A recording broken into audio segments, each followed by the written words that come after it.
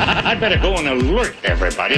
It's another My Talk Dirt Alert. The stories and headlines getting our attention from the world of entertainment and showbiz on My Talk 107.1. Care to share with us?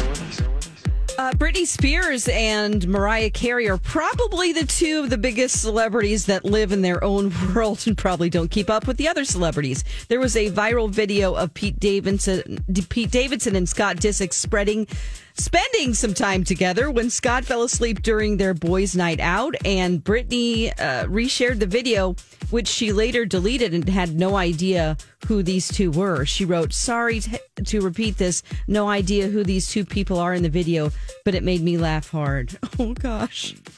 Hollywood icon Jamie Lee Curtis will be officiating her daughter's wedding later this spring, and wait till you hear what she's wearing. Jamie Lee Curtis revealed on Jimmy Kimmel Live that she'll be cosplaying, and she's going to be doing a World of Warcraft character because the entire wedding will be that theme. Now, unfortunately, there's a big snag. Jamie Lee Curtis says that the costume is being made by a Russian designer who recently let her know that there may be a delay in sending the costume for obvious reasons.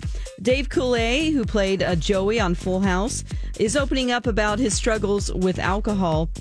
He took to Instagram and posted a photo of himself where he injured his face, and he wrote a lengthy caption. He started by writing, "I was drunk, yes, an alcoholic. I've been alcohol-free since January 1st, 2020. When I drank, I was the life of the party." And then he says the mental and physical withdrawal were big challenges for me, but I was supported by my wife and friends who had already made the journey. So very nice for Dave Coulier to come out and say that to help other people. That's the latest dirt. More stories like this at mytalk1071.com or by downloading our app. That was a good update, Don. Dirt Alert updates at the top of every hour. Plus, get extended Dirt Alerts at 8:20, 12:20, and 5:20. Meet me back here in an hour.